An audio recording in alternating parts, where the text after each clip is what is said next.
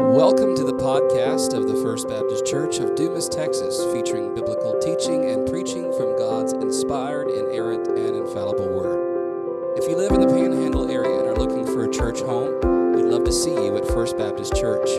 We meet every Lord's Day for Sunday school at 9 a.m. and morning worship at 10:30 a.m. We also have midweek discipleship opportunities for all ages on Wednesdays.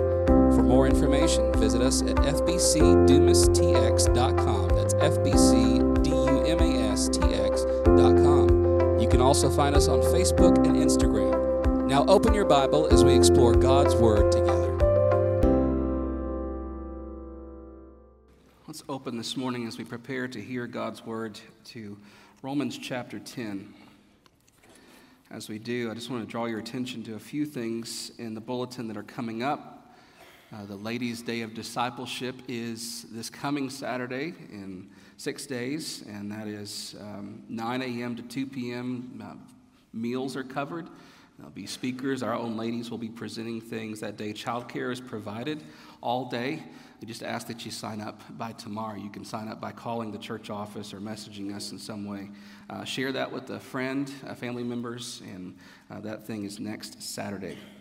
Quarterly business meeting is next Sunday, and that'll be immediately following our morning worship service. We've been doing that in the fellowship hall with a covered dish meal, so bring something to share. Got some important business to discuss, and here's some updates from some teams. They've been working hard to get some things together next Sunday after church. And the Fall Festival is coming up on October 31st. So if you want to bring candy donations, that's great. Bring them to the office. If you just want to give money towards that so they can go buy candy, that's great too. You can bring that by the church office or give online and just let us know what that's for. I was thinking this week in Romans chapter 10 about voices.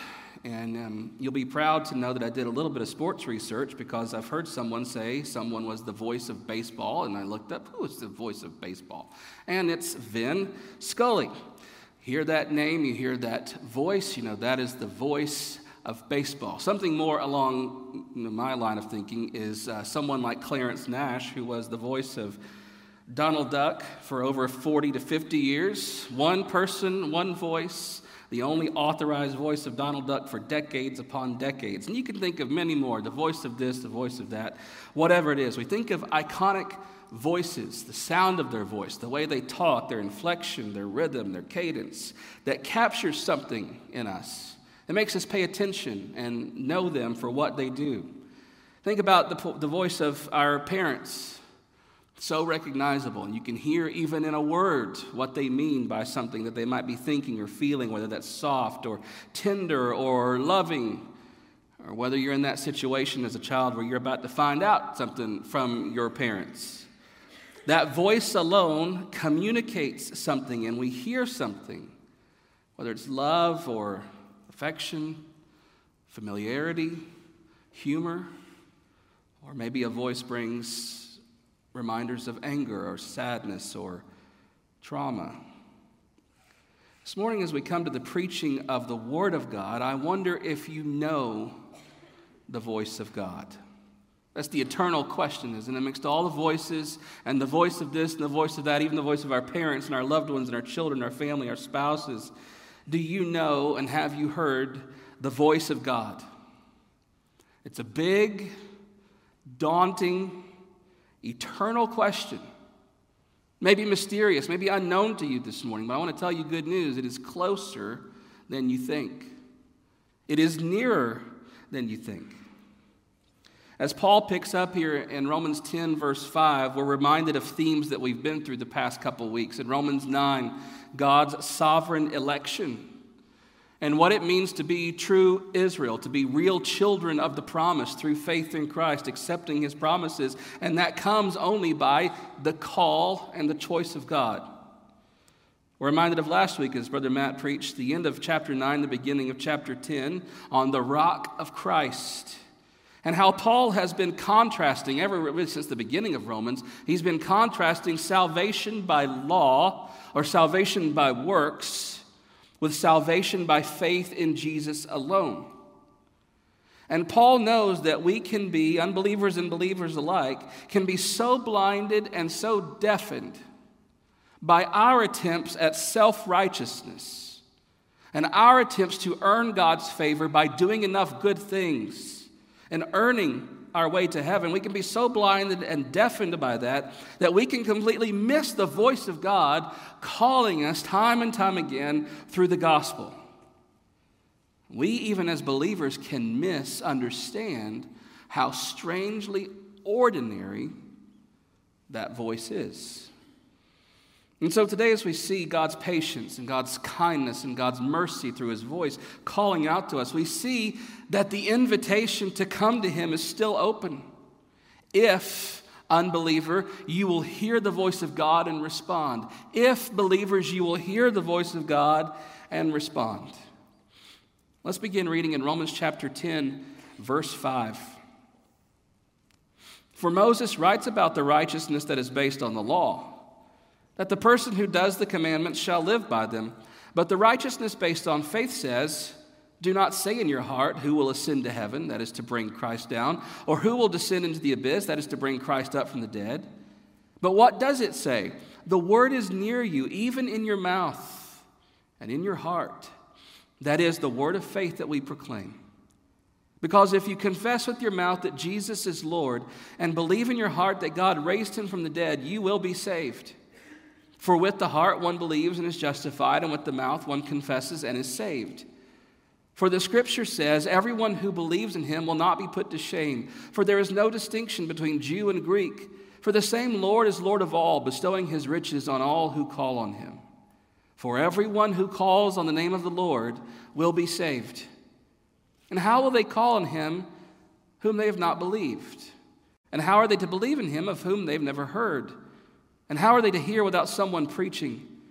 And how are they to preach unless they are sent? As it is written, how beautiful are the feet of those who preach the good news.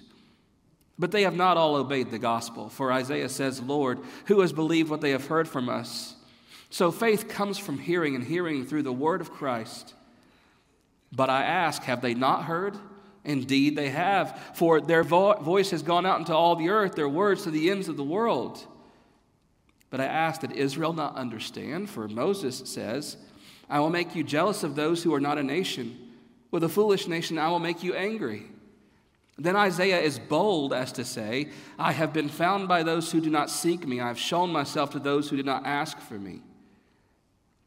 But of Israel, he says, all day long I have held out my hand to a disobedient and contrary people.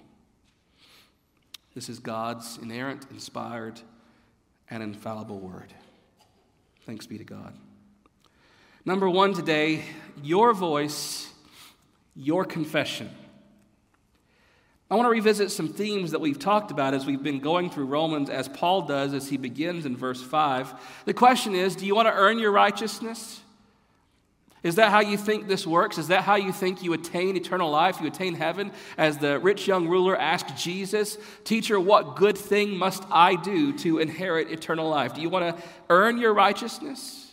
You want to work your way to heaven? There's certainly a way to do that. You might be shocked to hear me say that this morning. There is a way to work your way to heaven. There is a way to earn your righteousness. It's this simple, as Paul says in verse 5. The person who does the commandments shall live by them. So it's that simple. Keep the law.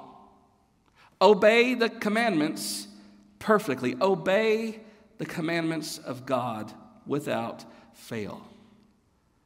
And Paul is quoting here from Leviticus chapter 18, but he's also mentioned these themes earlier.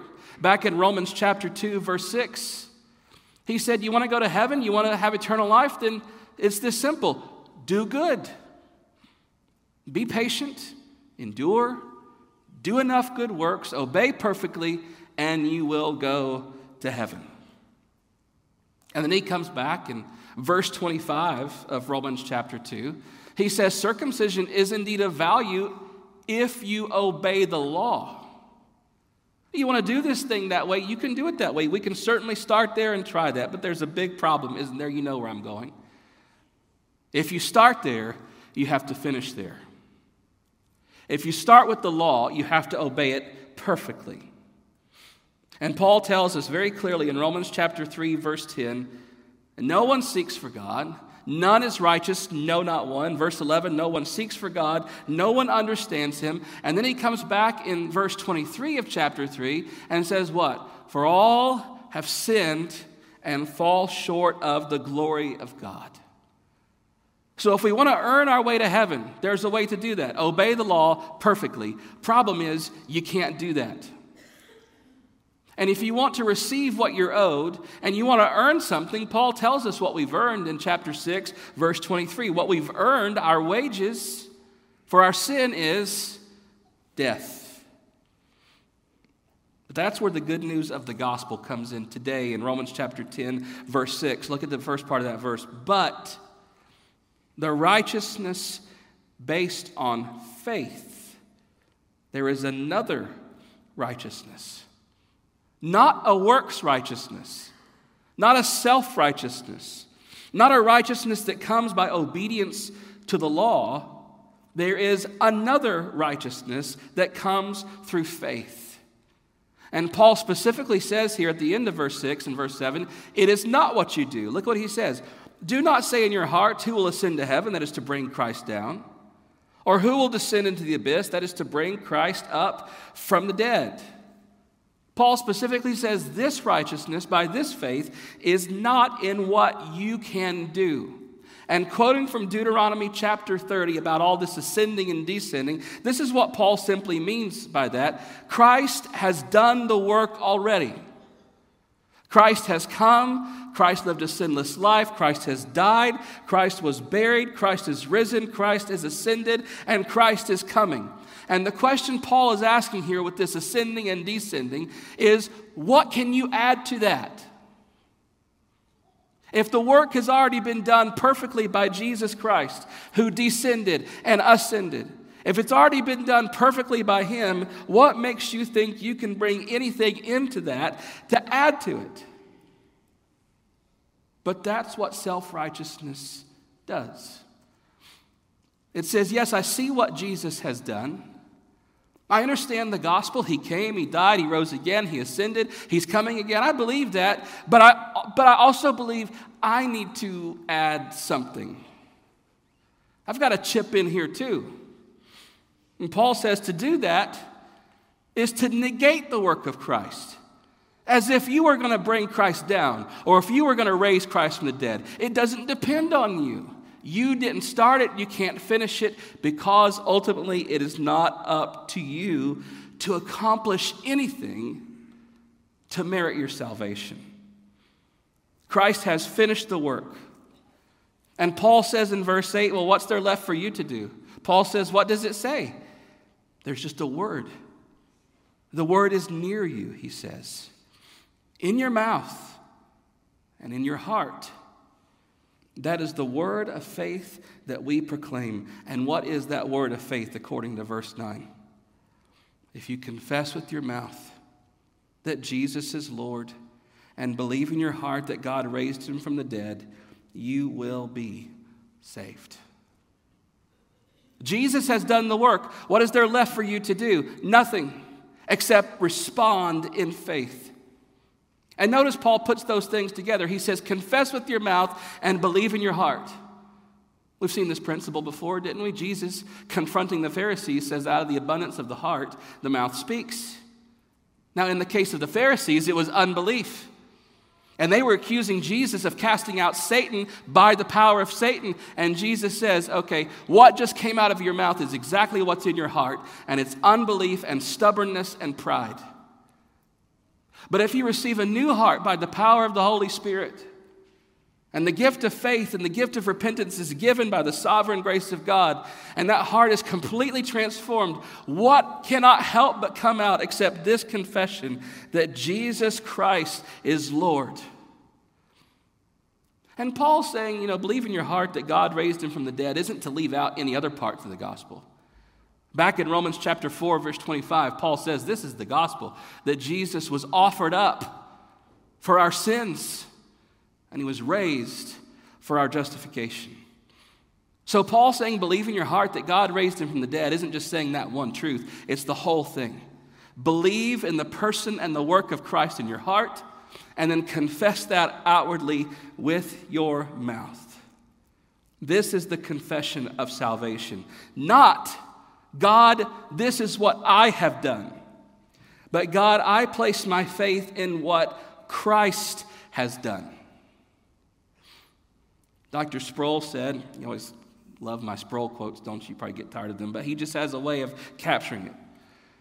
Dr. R.C. Sproul said, we are saved by works.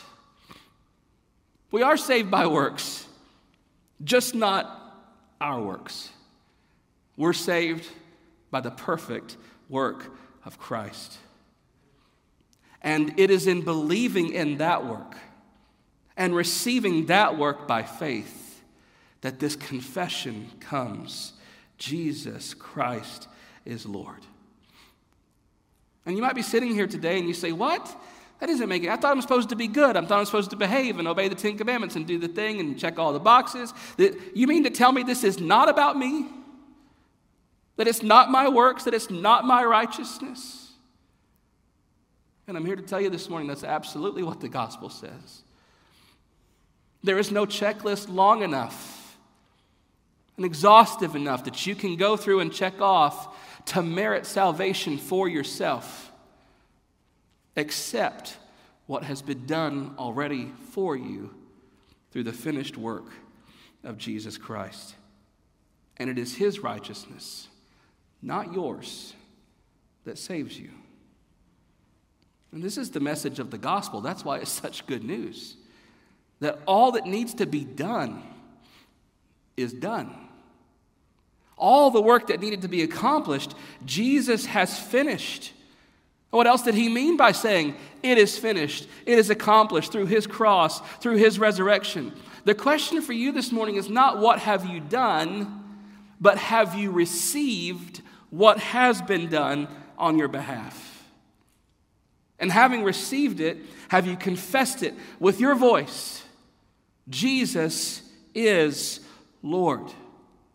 Coming from a heart of faith, receiving all that he has done, have you confessed him as Lord? Lord, I admit that I am a sinner. I turn to you in repentance. I confess that Jesus is Lord. I believe in what he has done for me, and I receive it for myself. Have you made that confession with your voice? The good news of the gospel, Paul says, is that if you do that, if you receive what he has done, the perfect righteousness of Christ is counted as yours. And that's why he says it's near to you. It's in your mouth. The words are there. You are hearing it. I have given you the words.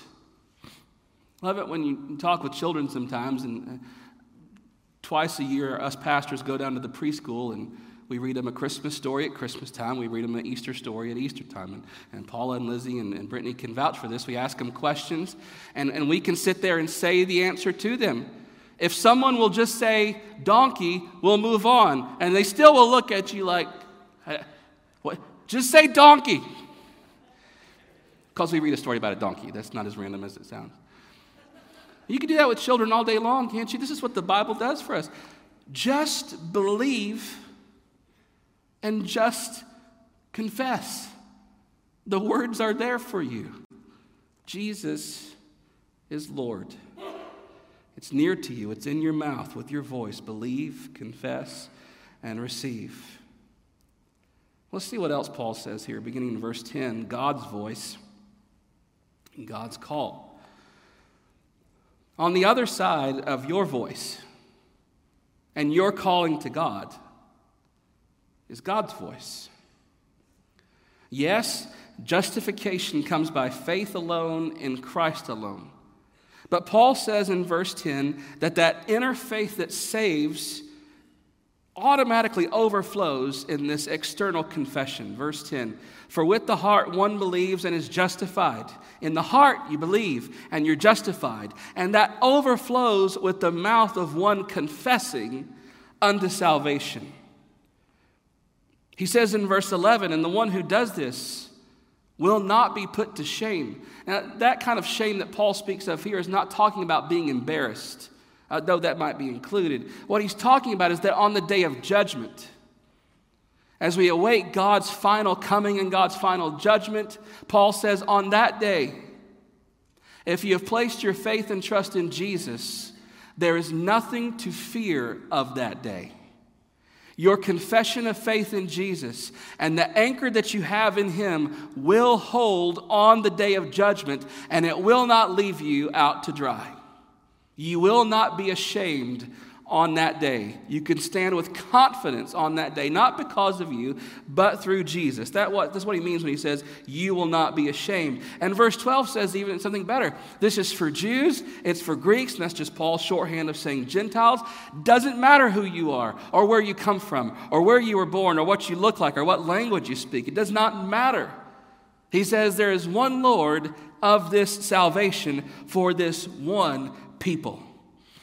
And then we come to that famous verse 13, for everyone who calls on the name of the Lord will be saved.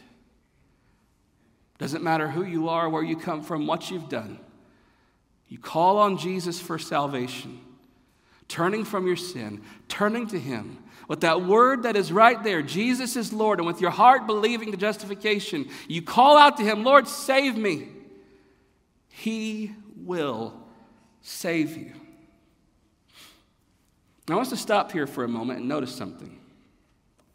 Paul is quoting here from the book of Joel, chapter 2, verse 32. You can turn there with me if you want. It will be on the screen for you. Joel 2, 32.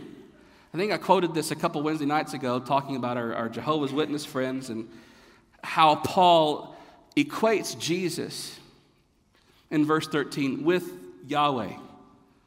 He calls Jesus God very clearly because he's quoting from Joel chapter 2, verse 32. Let's look what Joel says in Joel 2, 32. It shall come to pass, Joel says, that everyone who calls on the name of the Lord will be saved. Notice Joel says capital L-O-R-D. That's the covenant name of God, Yahweh. And so for Paul to apply that to Jesus in Romans 10 is his unequivocal way of saying Jesus is Yahweh. Jesus is God. But look at what else Joel says here. Everyone who calls on the name of the Lord shall be saved. For in Mount Zion and in Jerusalem there shall be those who escape, as the Lord has said. And among the survivors shall be those whom the Lord calls. Joel, like many of the minor prophets, is a prophecy of judgment. Israel has sinned, Israel has turned away from God, and God is promising judgment to them. But in line with that judgment also comes this promise of deliverance. And you see it there, don't you? Judgment is coming. But if you will call on the name of Yahweh, you will be saved, you will survive, you will be spared. And so the question Joel asks the people of Israel, maybe we ask you today, do you want to survive God's judgment? Paul says in Romans chapter 1:18 that this judgment is even now being revealed against unrighteousness and ungodliness. It is here now and it is coming in full. And if you want to be spared on that day of judgment, if you don't want to be ashamed on that day of judgment, call on the name of the Lord to be saved. And Paul is saying to call on that name is to call on the name of Jesus. But notice what Joel says next in Joel 2:32. God says there will be survivors. God says there will be a remnant that is saved. But what does he say about that remnant? That they will be those whom God calls. Haven't we seen the same thing here in Romans the past couple chapters? Yes, you must call on Jesus to be saved. Hear me clearly. And yes, anyone and everyone who calls on Jesus will be saved. But anyone who calls on Jesus does so because God has first called them. Back in chapter 9, verse 11, we saw this about Jacob and Esau. Before they'd done anything, there was nothing laid there for God to judge them on. There wasn't good or bad, and he didn't put them in the scales and say, well, Jacob is just a better guy, so I'm going to choose him. No, Paul says, in order that God's choice might stand. Not because of works, but because of him who calls. And then he says in verse 16 in chapter 9, and it's not of human will, and it's not of human exertion or energy or works, but it is God who shows mercy. You'll say, no, Pastor, you don't understand. I believed the gospel because I heard and I understood what he was saying. I understood what they were saying to me. I understood the preacher, the teacher, my mom, my dad. I understood because I was so righteous. I was so good. I was so smart. The reason I'm saved and they're not saved is just because I'm better off and I made the right decision. No, that is not why you're saved. You came to God and you called on him because he called you and showed you mercy and showed you compassion. Listen, and if it had not been for God's call, you never would have come. We sing this in our songs, don't we? You sing it with such a loud voice. If you had not loved me first, I would refuse you still. I was blinded by my sin, had no ears to hear your voice, did not know heaven's joys, had no peace within until your Spirit gave me life. See, on the other side of my call in faith is God's call by his Spirit. Jesus lays this out clearly in John 6:44, doesn't he? No one can. If you are looking at that, circle and underline the word can. It's not about will, it is about ability. No one can come to me unless the Father who sent me draws him. And in that drawing, there is that calling.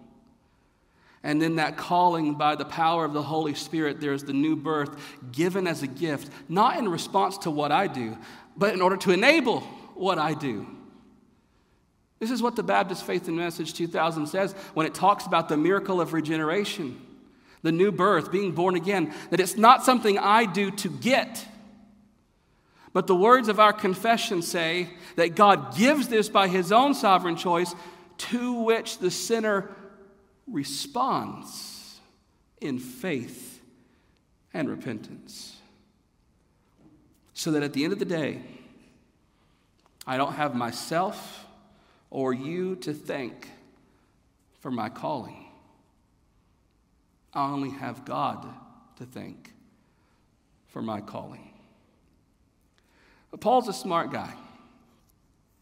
And he knows there might be some questions churning by now.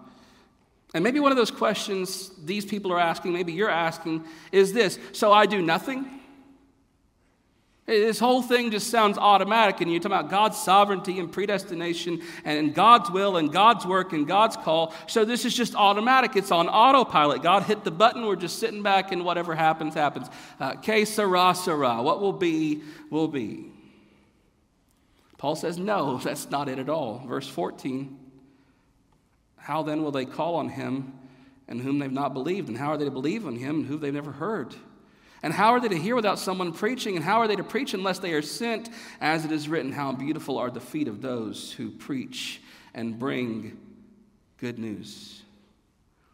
You see Paul's train of thought here? To be saved, you must believe in Christ. You must call on him. But in order to call on him, you must believe in him. And to have believed in him, you had to have heard about him. And to hear about him, someone must tell you about him. And that person must have been sent to you to proclaim that message to you. When we talk about biblical trust and this word believe and faith, we're not just talking about the acknowledgement of something. You must acknowledge the facts of the gospel, absolutely. But we're talking about a heart trust, not just believing that Jesus did these things, but placing your trust in them, in his person and his work. And in order to do that, you must hear about his person and his work. And in order to hear, someone must go and someone must share that with you.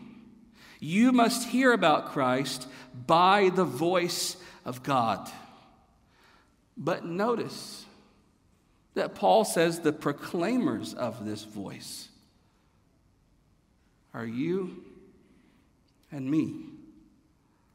We are the those that he mentions in verse 15, quoting from Isaiah, as Zane read earlier. How beautiful are the feet of those. That's you. You might say my feet aren't beautiful. They might not be, but they are if they are shod with the gospel of peace and you're going to proclaim that good news to others. When I was in the Free Will Baptist denomination, they practice feet washing. Every time there's communion, would y'all like to do this? Every time there's communion, there's feet washing. Maybe in the morning service you have the Lord's Supper, and in the evening service, the women would go one place, the men would go another place, and there was literal basins with water, and there was literal towels because they believed that this was an ordinance just like the Lord's Supper and baptism, and they go together. And as odd as it sounds, it was quite a beautiful thing.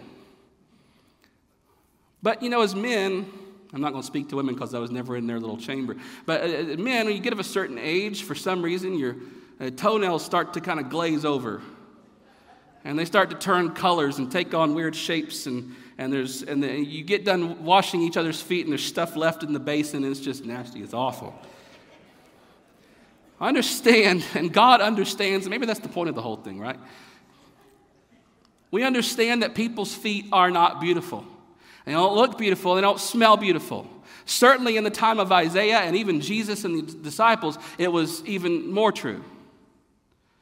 And yet Isaiah says, by the Holy Spirit, how beautiful are the feet of those who run, bringing the good news. The picture is that of a herald that runs before the king to announce his coming, a herald that runs back to the city to announce the victory of the army. And that's what we are for the gospel, is heralds running to the city to announce that the king is coming, running to the city to announce the victory that he has won. That is the beautiful feet of those that bring the good news of the gospel. And it's you and it's me.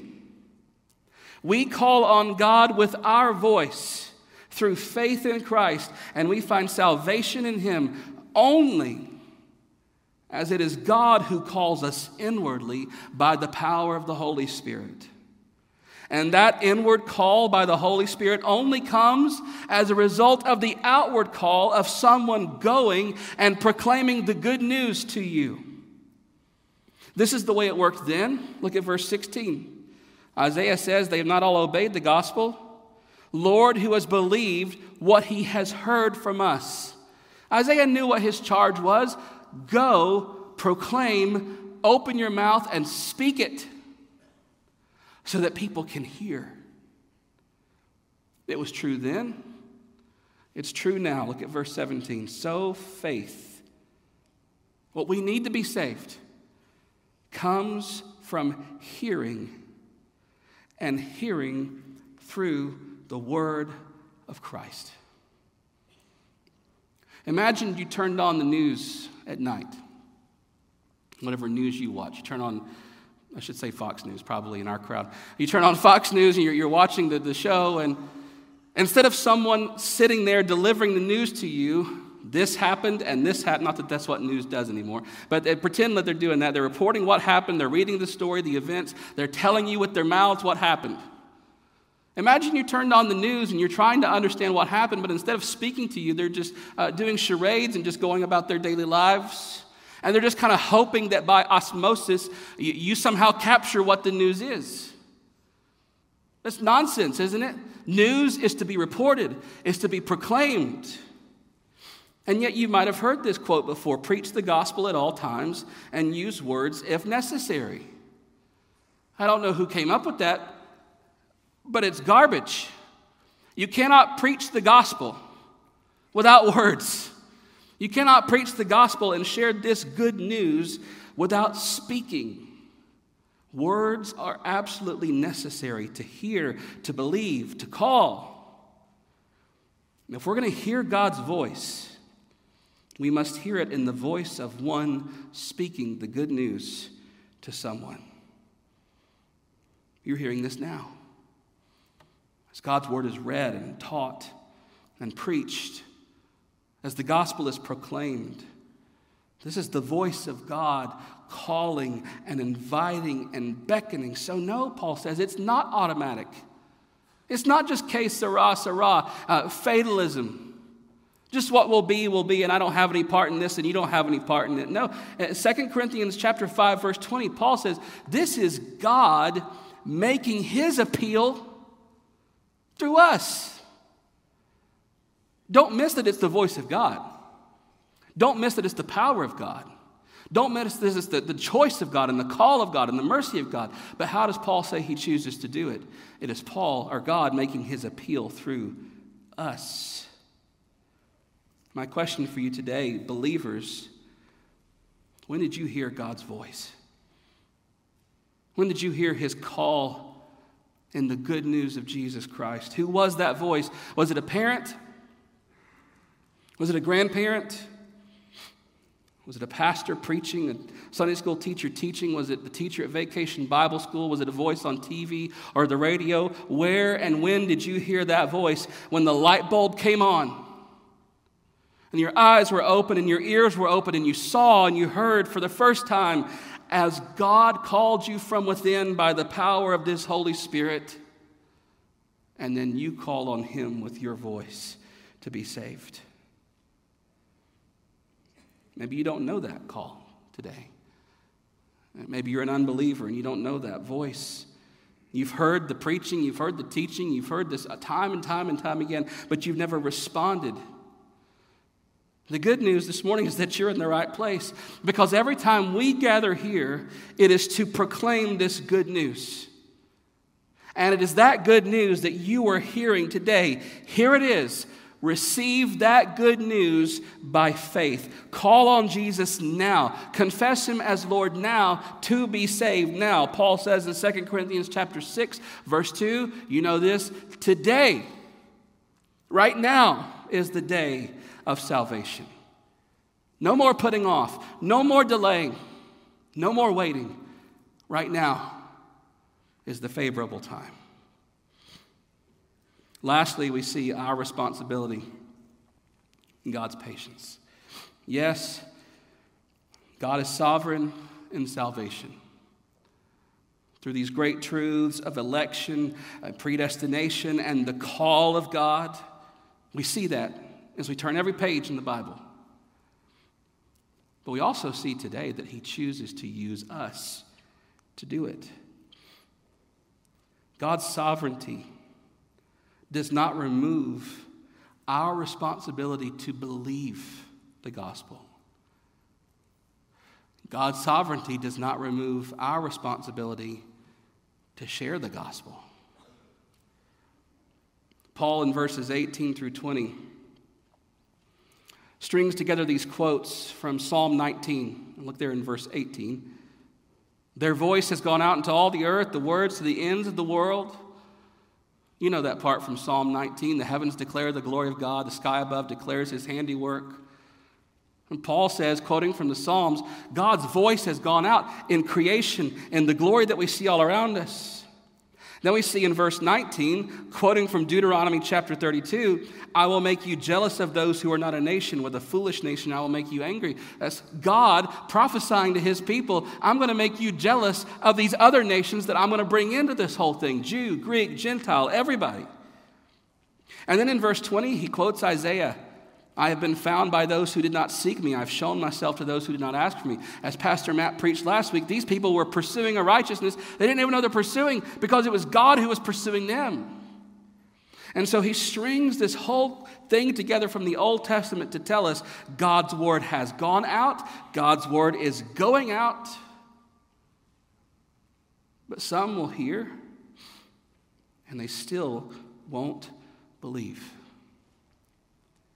And I want to remind you, as we talked about the last 2 weeks, election might explain why anyone is saved. The call of God and the mercy of God, that explains why anyone is saved.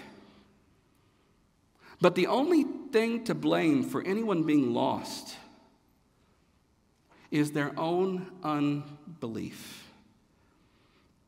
Tim Keller said in his commentary, God is sovereign. Unequivocally, God is sovereign. But this is not an excuse for disobeying his summons to believe the gospel. And the good news for you here today, under the sound of my voice, is that the door is still open. Christ has not returned. The day of judgment thus far has not come. And so the invitation is still extended. You are hearing the gospel today. You are hearing the good news of the gospel today. The call, the summons. And the command for you is to believe today.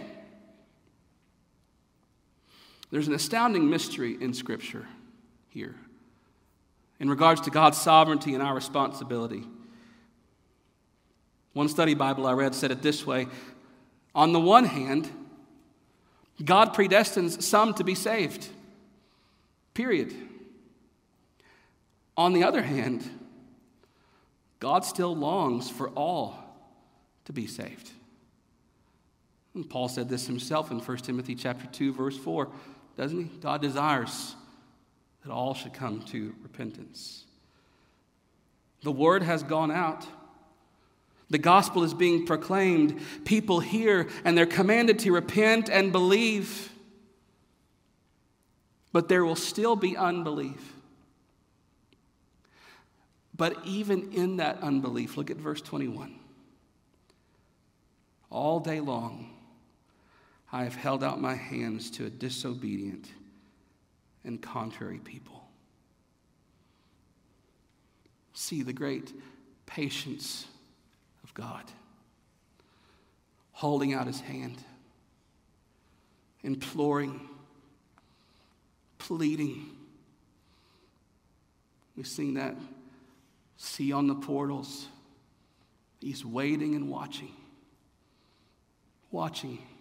for you and for me, watching and waiting for the disobedient and the contrary, calling to you, come, all who are weary and heavy laden, and I will give you rest. And the question is for you today, will you hear? Will you obey? Will you call on him today? Christians, believers this morning, with this good news, you have this good news. You know it. You believe it. You confess it. The question for you, are you going? Are you proclaiming? It is your privilege, believer, to be the voice of God's patient, loving call to salvation. And so, believers, will you hear that call and will you obey his command to go with his power, to make disciples, to point people to Jesus, to teach them? That's not a command for some special class of Christians. That's not a command just for your pastors or the deacons or the Sunday school teachers or whoever. Keller says again, this passage leaves us with two stark truths. That every human being is responsible for how they treat the word of Christ, that is how you receive it to be saved. And every Christian is responsible for what you're doing to proclaim that word of Christ. To think this morning that God would be grieved over sinners who have hated him,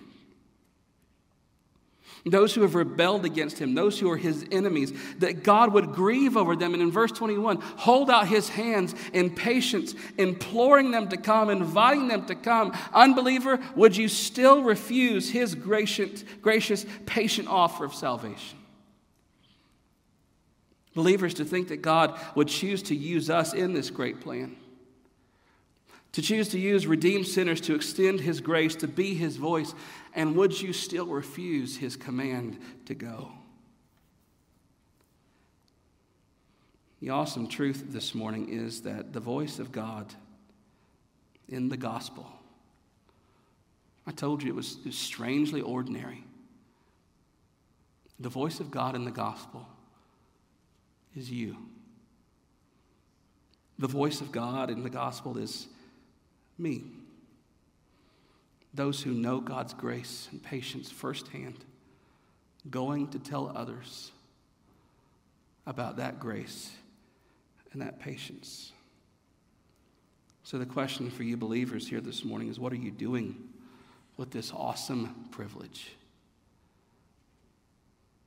I know each of us in this room today can think of friends, family members, names and faces that are going through your mind and your heart like a slideshow right now who are lost.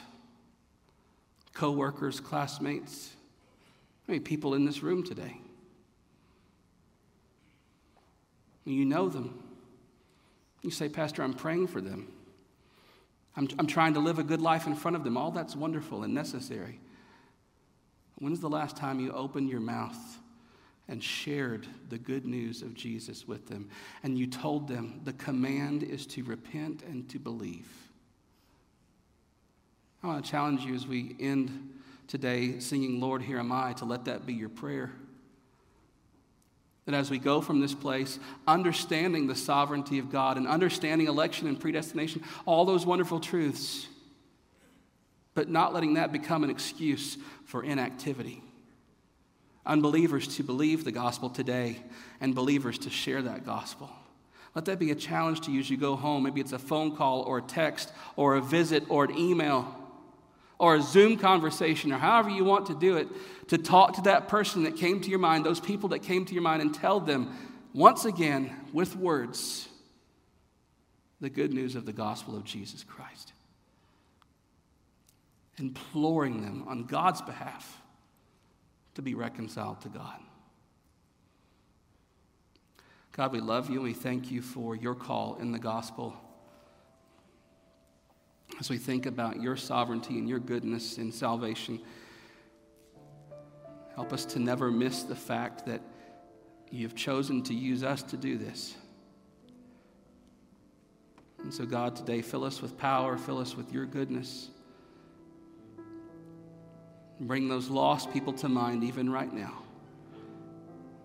Fill us with a desire and a love, even today, to share the good news with them once more.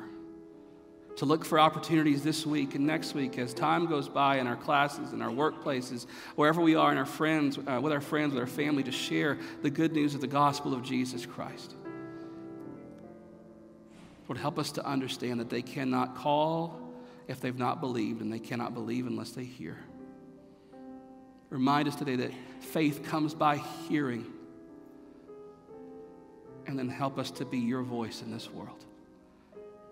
We ask all this in Jesus' name. Amen. Thanks for listening. For more information about what it means to follow Jesus as Lord, you can email us at fbcdumas@hotmail.com. It's fbcdumas@hotmail.com. You can also reach us by phone at 806-935-5604. We'll see you next time.